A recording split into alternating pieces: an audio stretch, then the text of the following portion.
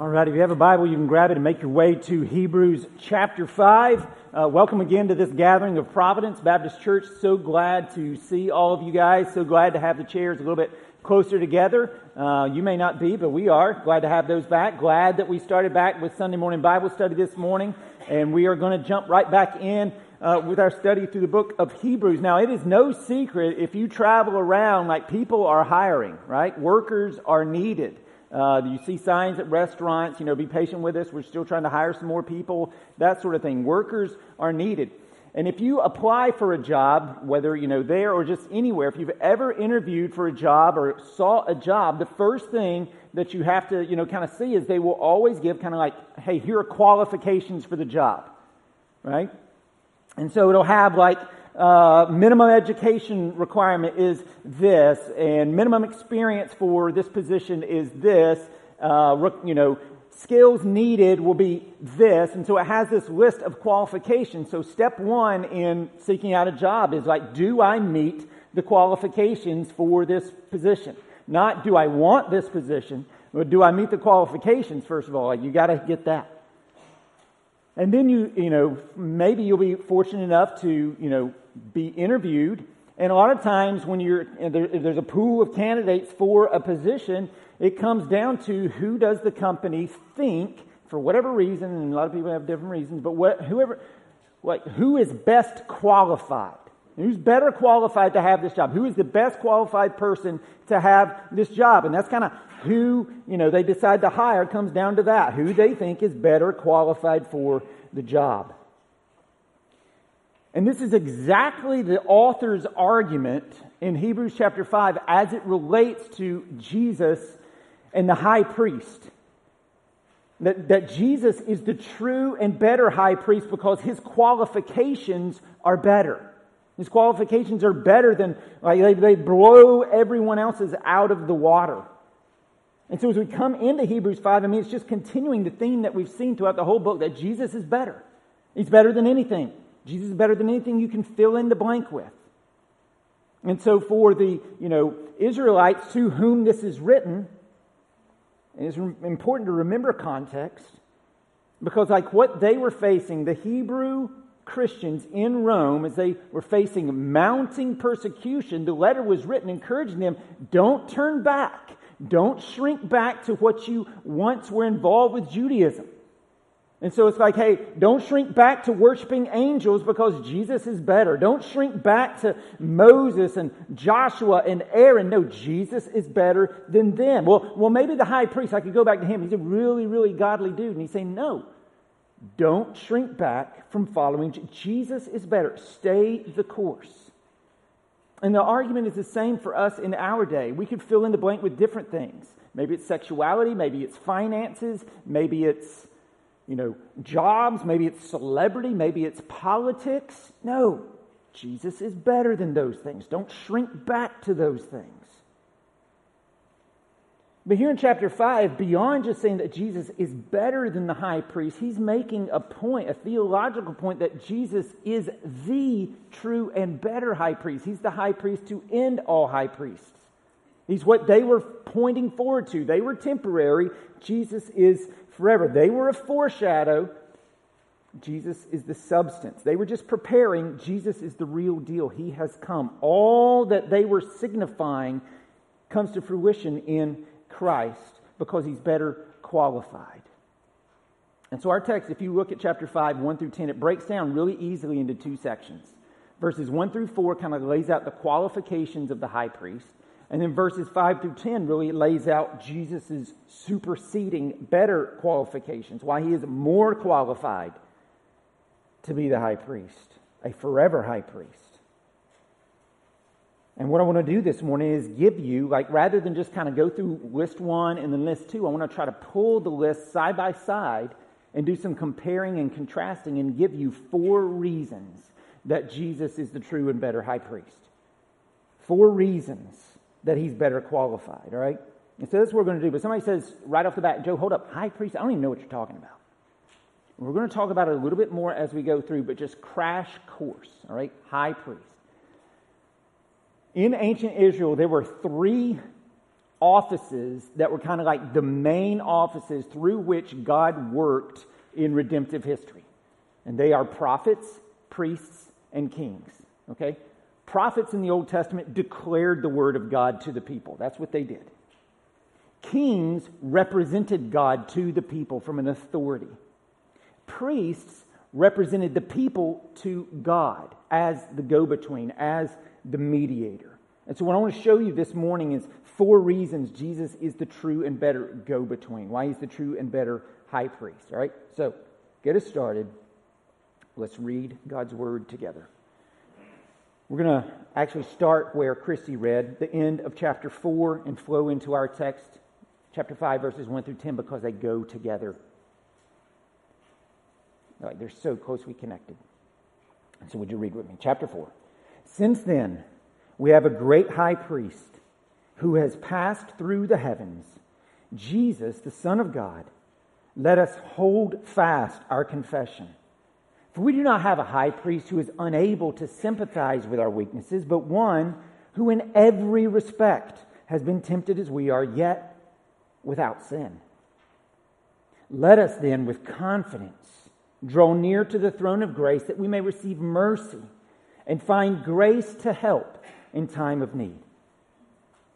For every high priest, so you have to call there, hold fast. Hold fast your confession. Draw near. And now we get kind of the reason that we should hold fast and draw near. Kind of the rationale behind that. Verse 5, chapter 5. For every high priest chosen from among men is appointed to act on behalf of men in relation to God, to offer gifts and sacrifices for sins. He can deal gently with the ignorant and wayward, since he himself is beset with weakness. Because of this, he's obligated to offer sacrifice for his own sin, just as he does for those of the people. And no one takes this honor for himself, but only when called by God, just as Aaron was.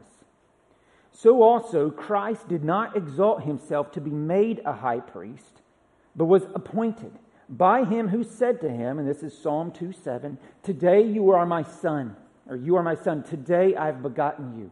As he says also in another place, which is Psalm 110, you are a priest forever after the order of Melchizedek. In the days of his flesh, Jesus offered up prayers and supplications with loud cries and tears to him who was able to save him from death, and he was heard because of his reverence. Although he was a son, he learned obedience through what he suffered. And being made perfect, he became the source of eternal salvation to all who obey him, being designated by God a high priest after the order of Melchizedek. And so again, you've got these 2 lists, verses 1 through 4, verses 5 through 10, putting them side by side. The first reason Jesus is the true and better high priest is pretty simple. And it's because, number 1, Jesus is a better human. And Jesus is a better human. Again, we're talking about qualifications here. And so one of the obvious qualifications to be a high priest is that you have to be a human. Like if you want to represent people to God, you have to be a person. And so verse 1, for every high priest chosen from among men. And so like that, if you're going to represent God, you've got to be a person. It's the same. You got to be a human. It's the same thing with Jesus. He had to be fully human, just like us. And so verse 7, in the days of his flesh. So Jesus was a man. Okay, he was fully human. Chapter 2, verse 17. Therefore, he had to be made like his brothers in every respect, so that he might become a merciful and faithful high priest in the service of God. And so he had to be fully human, okay? But here's the deal. He's a better human. Why? Because he never sinned. Like even though he was made in every way just like us, he never sinned. Even though he was tempted in every respect just like us, he never sinned. He's a better high priest because he's a better human. I mean, verse 3, before the high priest could offer gifts and sacrifices for sin on behalf of the people, he had to first offer a sacrifice for his own sin. But not Jesus. Jesus doesn't have to offer a sacrifice for his own sin because he never sinned. And he always submitted to the will of the Father. I mean, even in the Garden of Gethsemane that verse 7 is referencing, with tears. He's crying and he's praying. And in the Garden of Gethsemane, he prayed, Father, if there's any other way, take this cup from me. Nevertheless, not my will, but your will be done. And Jesus is better qualified because, number one, Jesus is a better human. He perfectly obeyed always. Okay? Sinless. Number two, as we pull qualifications side by side. Number two is this: Jesus is a better mediator. Jesus is a better mediator because he actually saves. Like he actually does it. See, the high priest, verse 1, again, look at it with me, acted on behalf of men in relation to God to offer gifts and sacrifices for sin. And this happened chiefly on Yom Kippur, the Day of Atonement. Okay? And so for those of you who have Jewish friends, this was like 6 weeks ago. September 15th was Yom Kippur this year. October the 4th will be Yom Kippur next year, the Day of Atonement. And what happened on that day, the Day of Atonement, is that the high priest would go into the temple, and this was the one day a year that he could go, not only go into the temple, but he could go into the back section behind this giant 60-foot high, 4-inch thick curtain into an area known as the Holy of Holies.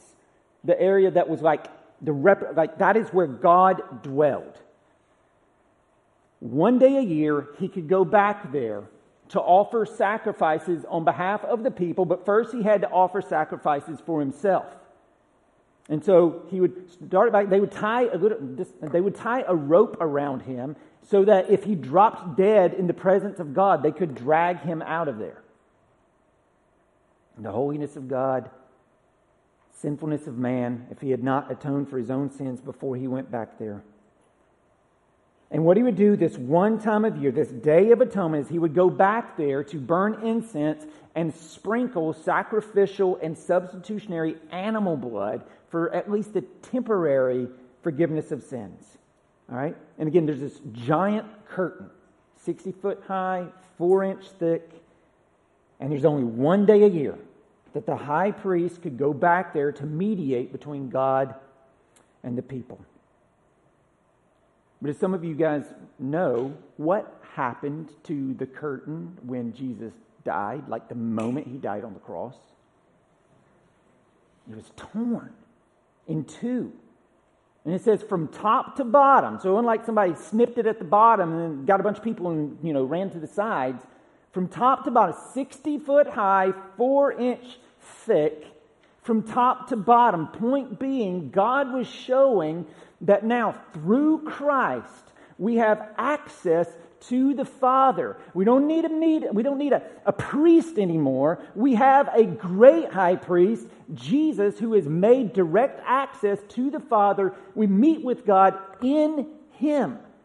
1 Timothy 2:5 puts it like this: for there is one God and there is one mediator. This is basically the song we sang. The first song basically is just quoting this. There is one God and there is one mediator between God and men, the man Jesus Christ, who gave himself as a ransom for all. And so Jesus is a better mediator because he gives us direct access, but also because he actually atones for our sin.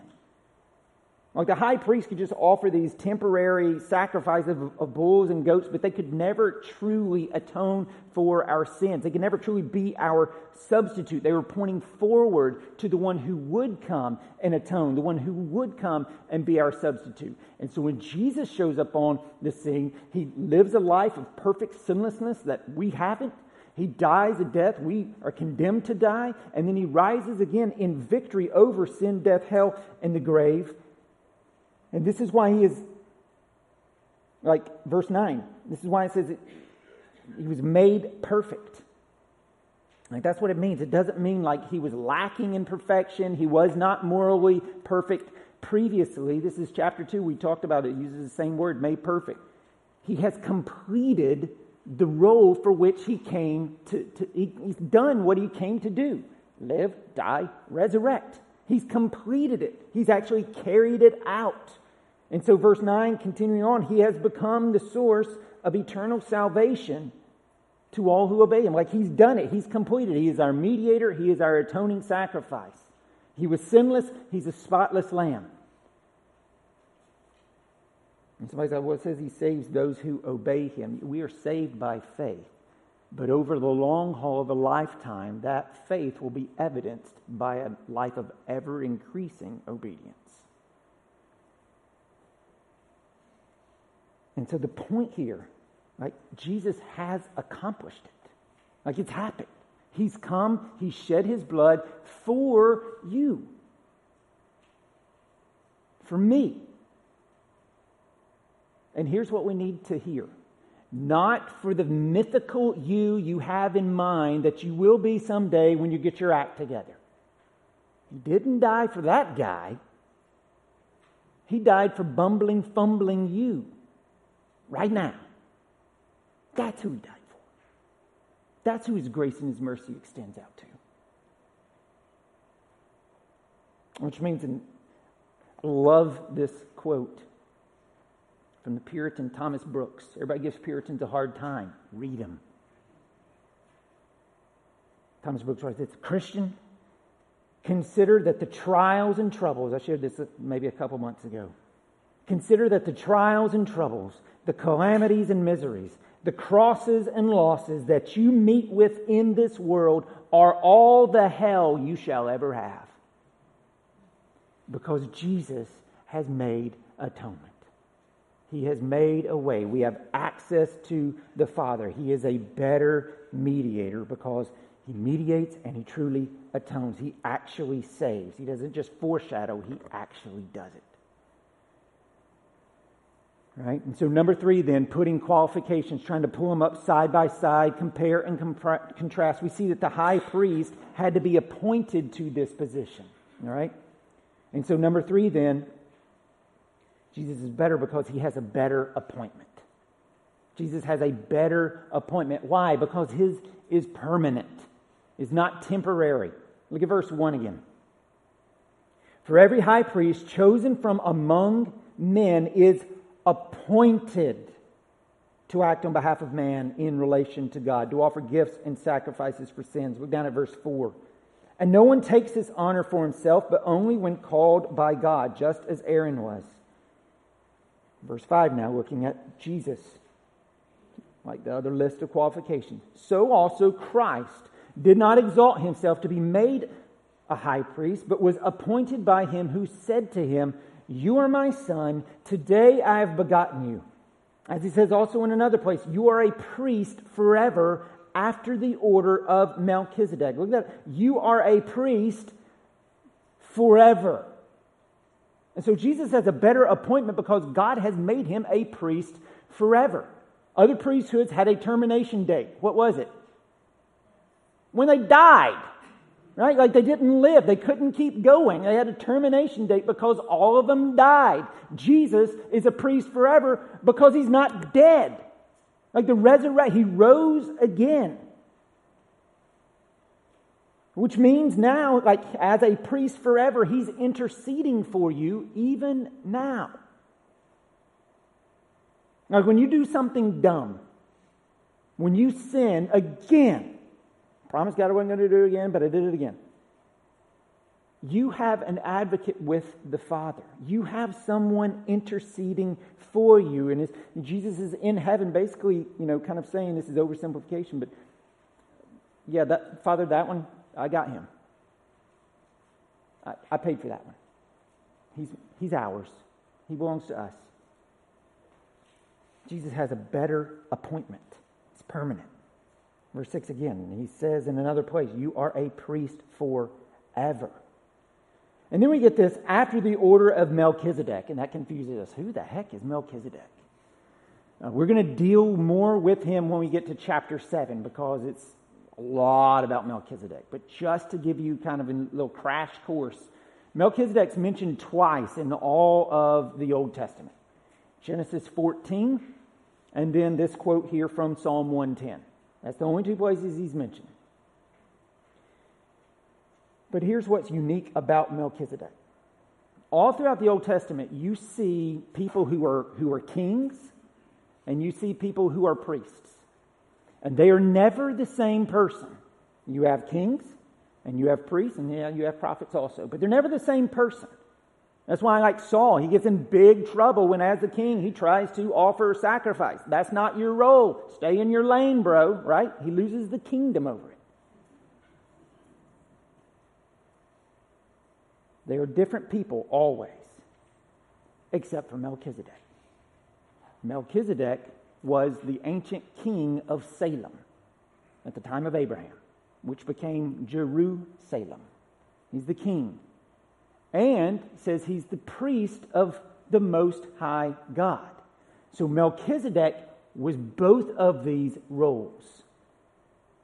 And so when Jesus is described as being a priest forever in the order of Melchizedek, that's what it's talking about. His appointment is better because he's not just priest representing the people to God. He's also king representing God to the people. And then, as we've seen elsewhere in our study previously, he's also prophet. He speaks the word of God as he is the incarnate word of God. And so Jesus' appointment is better because it's an appointment to forever be the true and better prophet, the true and better priest, the true and better king. All of these roles in the Old Testament find their culmination, they pointed to, and they find their culmination, their fulfillment in Christ. And so kind of just pulling back up then for a minute, comparing these qualifications, we see that Jesus is a better high priest because he is better qualified. He's a better human. He's a better mediator. He has a better appointment. And all three of these things are kind of like the nouns of Jesus' role of high priest. Like it's like the facts. Here's who he is. But then number 4 is like the adjective. Number 4 is the describer. And what is the describer that leaps most off the pages in this section? It's verse 2. Gentle. And so number 4 in your notes, Jesus is a better high priest because Jesus is perfectly gentle. He's perfectly gentle. Look at verse 2. He can deal gently with the ignorant, this being the high priest. He can deal gently with the ignorant and wayward, since he himself is beset with weakness.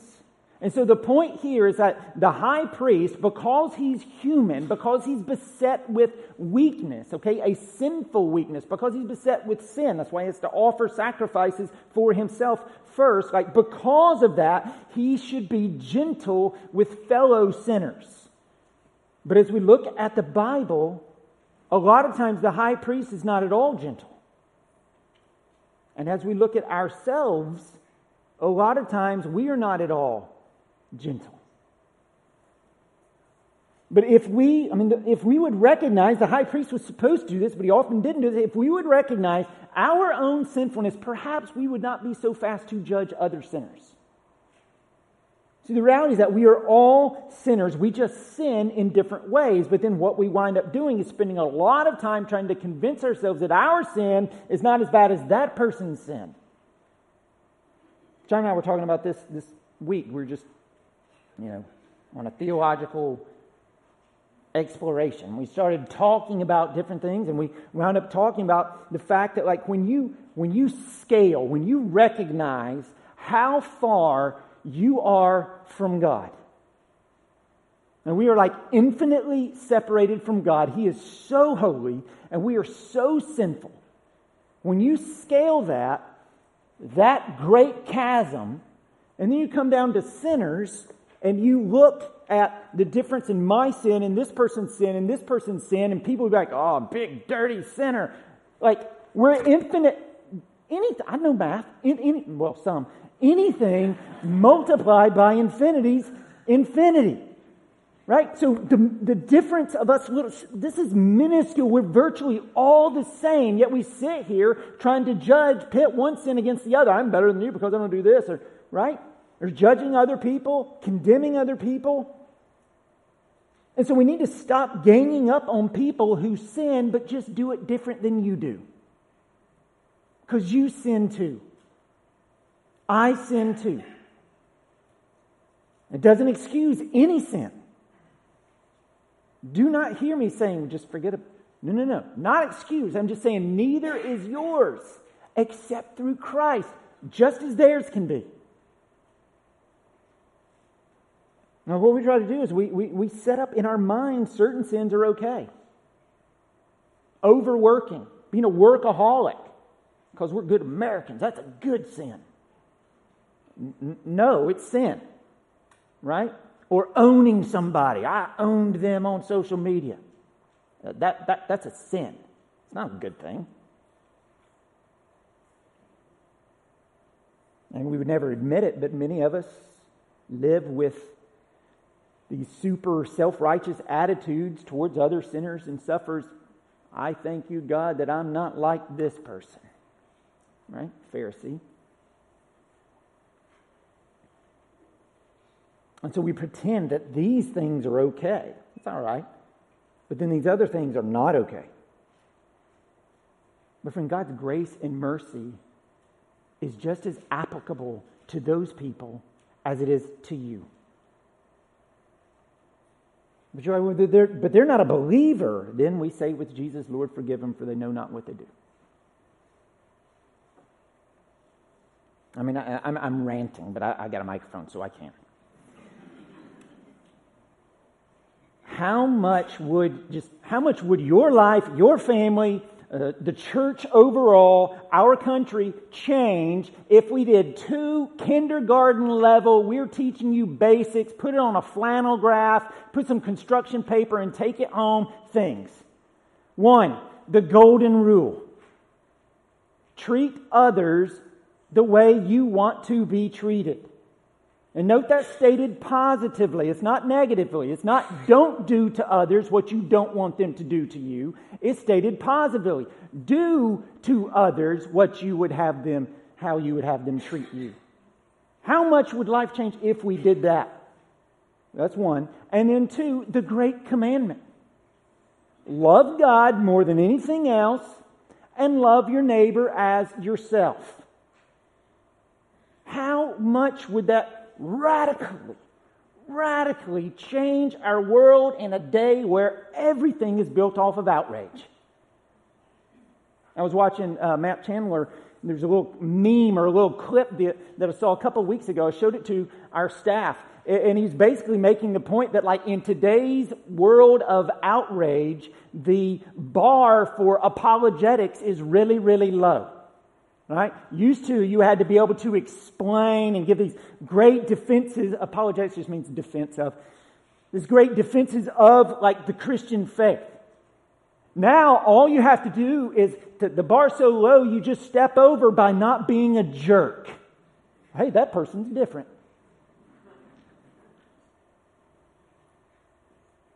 Golden rule. Great commandment. And we have to sit there and say, let that start with me. Regardless of how other people respond to it, we don't live these ways to get, reciprocation. We live these ways because Jesus lived these ways, because Jesus calls us to live these ways.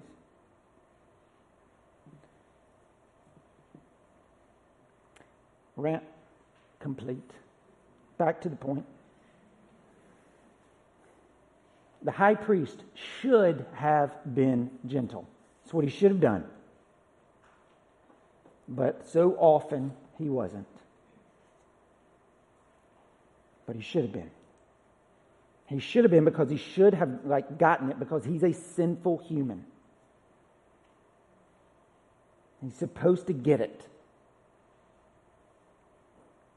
But he didn't. But Jesus always is gentle and always gets it.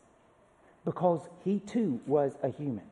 Right? He's not a sinner. He doesn't have a sinful weakness. He has a sinless weakness. As John talked about last week, he faces sinfulness and temptation in full, because like the guy walking against the wind, eventually he will fall down and the wind will pass over him. But Jesus the guy who falls down has no idea how strong the wind would have kept up if he had just kept going. But Jesus keeps going. He never falls. So he knows sin. He's faced sin far more than we ever will. He is beset with weakness because he's a human, because he's faced it, not because he's sinned, but because he's faced everything. That's why chapter 4, verse 15 says this: for we do not, look at your Bibles because I'm going to ask you a question. For we do not have a high priest who is unable to sympathize with our, give me that word, weaknesses. But one who in every respect has been tempted as we are, yet without sin. And so Jesus had zero sin, but he did experience everything else that it means to live as a human in a fallen world. The weakness of suffering.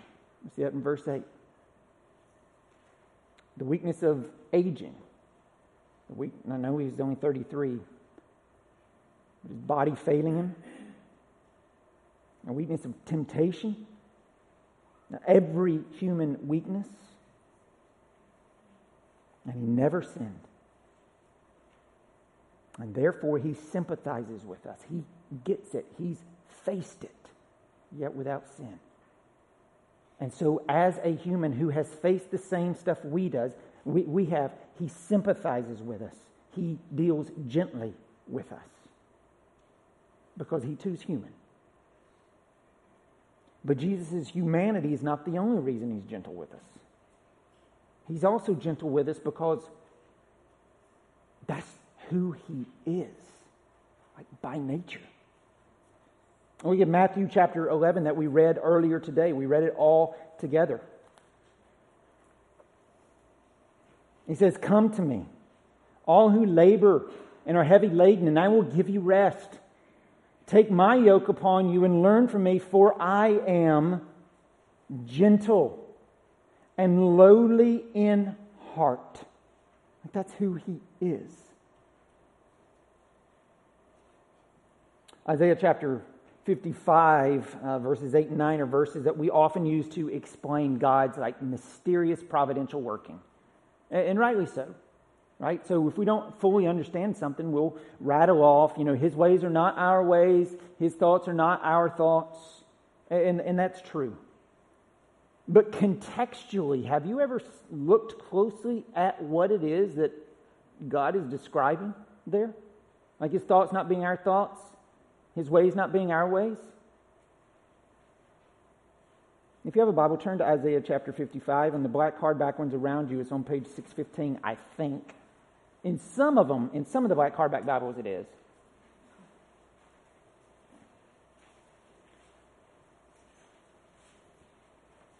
Isaiah 55 is pretty much smack dab in the middle of your Bible, maybe a little bit to the left.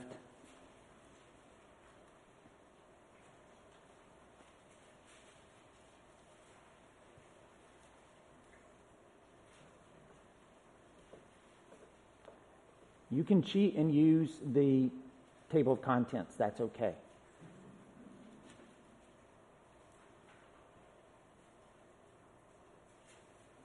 But Isaiah chapter 55 starts this way in verse 1, and then we'll skip down to verse 6. Come, everyone who thirsts, come to the waters, and he who has no money, come buy and eat. Come buy wine and milk without money and without price, like it's free. Skip down to verse 6. Seek the Lord while he may be found. Call upon him while he is near. Let the wicked forsake his way and the unrighteous man his thoughts. Let him return to the Lord, that he may have compassion on him, and to our God, for he will abundantly pardon. For my thoughts are not your thoughts, neither are your ways my ways, declares the Lord. For as the heavens are higher than the earth, so are my ways higher than your ways, and my thoughts than your thoughts. In other words, Come to me because I'm not like you. I'm not harsh. I'm not vindictive. I'm not like you. I'm higher. My thoughts are different. My ways are different. My heart is filled with, verse 7, compassion. Let him return to the Lord that he may have compassion on him. And to our God, for he will abundantly pardon him. Like, this is what the Bible shows us about our God from cover to cover. No, just from cover to cover. From page to page to page. I mean, the most repeated verse in all of the Bible, the verse that serves as kind of like God's pinned tweet over the whole Bible, the one He keeps at the top, is Exodus 34:6. And here's what it says.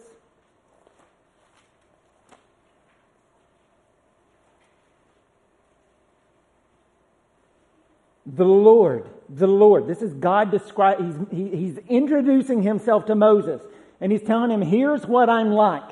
And so He says, then, verse 5, then the Lord descended in the cloud and stood with him there and proclaimed in the name of the Lord, the Lord. The Lord passed before him and proclaimed, the Lord, a God merciful and gracious, slow to anger, and abounding in steadfast love and faithfulness,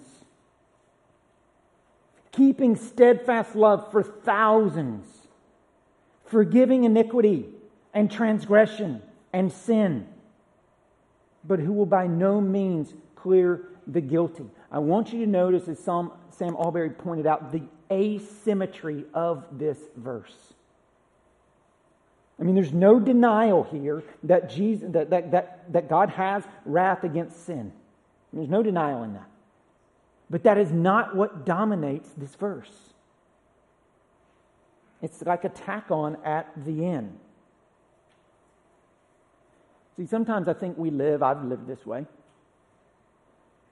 so I guess you have too, that sometimes we picture God as like a balance. And on one side is His wrath, and on one side of is His love, and they're basically the same. Jesus helps tip it to love, right? Maybe that's how we picture God sometimes. That's not what this verse or the Bible tells us. Look at the asymmetry of this. What dominates this pinned tweet over the entire Bible, most repeated verse in all the Bible, what gets the most amount of ink from God in describing Himself is mercy and grace. The Lord, a God merciful and gracious, slow to anger, abounding in steadfast love and faithfulness, keeping steadfast love for thousands, forgiving iniquity and transgression and sin. And then we get, but who will by no means clear the guilty. Like, this is who God is at His heart. This is who Jesus is. And who does it say in verse 2 of our text that God deals gently with? Does it say those who are, reasonable and just moderately sinful? Nope. It says ignorant and wayward, meaning everybody. Those who sin accidentally because they're ignorant of the truth, and those who sin deliberately and they're wayward. Those who sin unintentionally, they're ignorant, and those who sin on purpose. Like, yes, Jesus, I declare you are better, but right now I want this more. I've been pumping Dane Ortland's book, Gentle and Lowly, for months. We've got 200 copies for everybody who wants one. There's still a box out there. Grab them. They're free. One of the best books that I've read in the last 20 years. Period. Get it.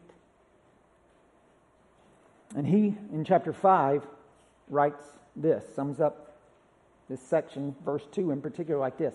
When Hebrews 5:2 says that Jesus can deal gently with the ignorant and the wayward, the point is that Jesus deals gently and only gently, with all sinners who come to him, irrespective of their particular offense and just how heinous it is. What elicits tenderness from Jesus is not the severity of the sin, but whether the sinner comes to him. Whatever offense, he deals gently with us. If we never come to him, we will experience a judgment so fierce it will be like a double-edged sword coming out of his mouth at us. If we do come to him, as fierce as his lion-like judgment would have been against us, so deep will be his lamb-like tenderness for us. We will be enveloped in one or the other. To no one will Jesus be neutral. And so consider what all this means. When we sin, we are encouraged to bring our mess to Jesus. Let us approach the throne of grace, because he will know how to receive us. And he doesn't handle us roughly. He doesn't scowl and scold. He doesn't lash out the way I sometimes lash out at my kids.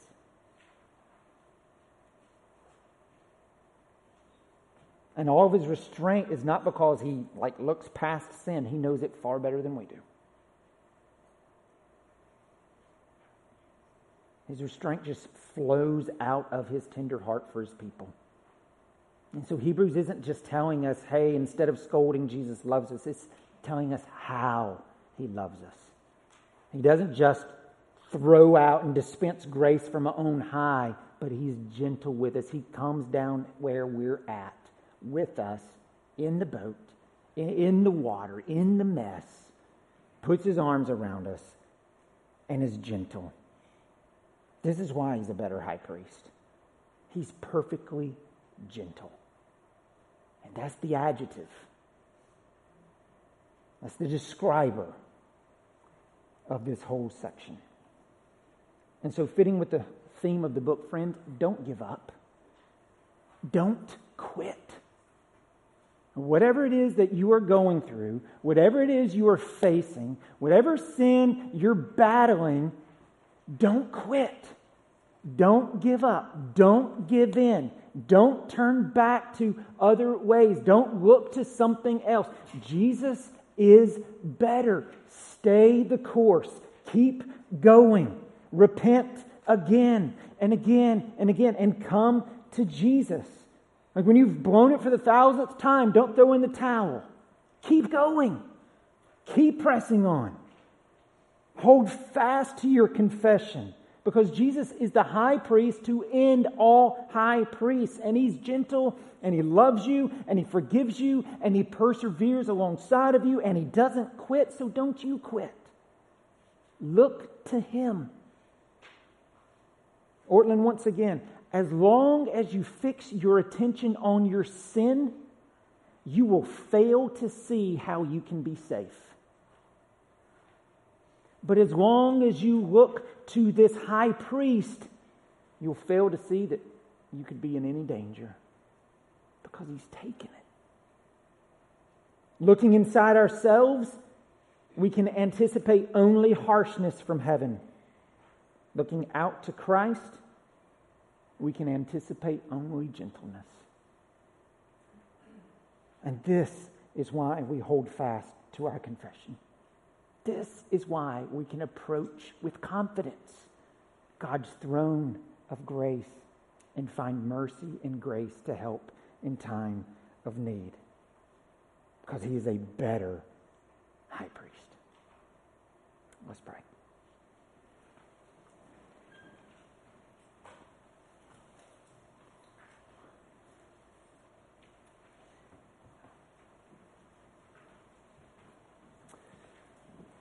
Lord,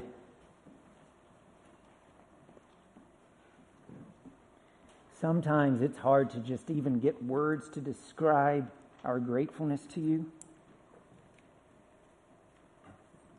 As we recognize our sinfulness and your graciousness and your mercy, as we look to the cross and the sacrifice that you made for us, Jesus,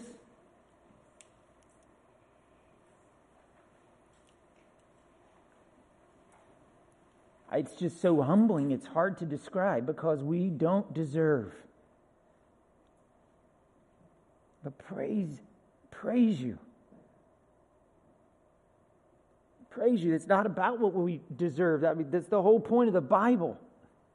You love being merciful to people who don't deserve mercy. You love giving grace to people who don't deserve grace. And so, Father, I pray for those in here right now, Lord, who are in a place where they've been beating themselves up. Yes, they sinned. But they are yours. They have trusted in you. And yes, there should be conviction over sin.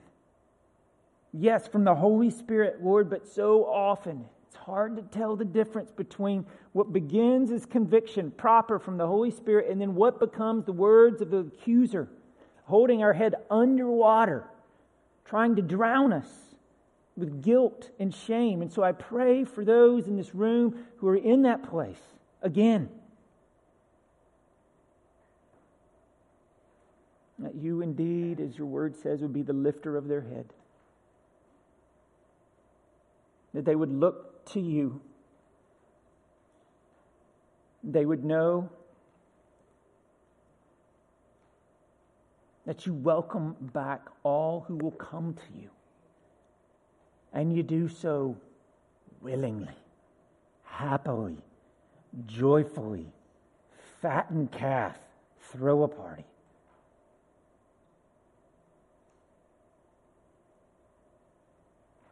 Father, I pray for those in this room who recognize perhaps today that they are the self-righteous, looking down their nose, holding themselves up as better than others because they sin in a different way.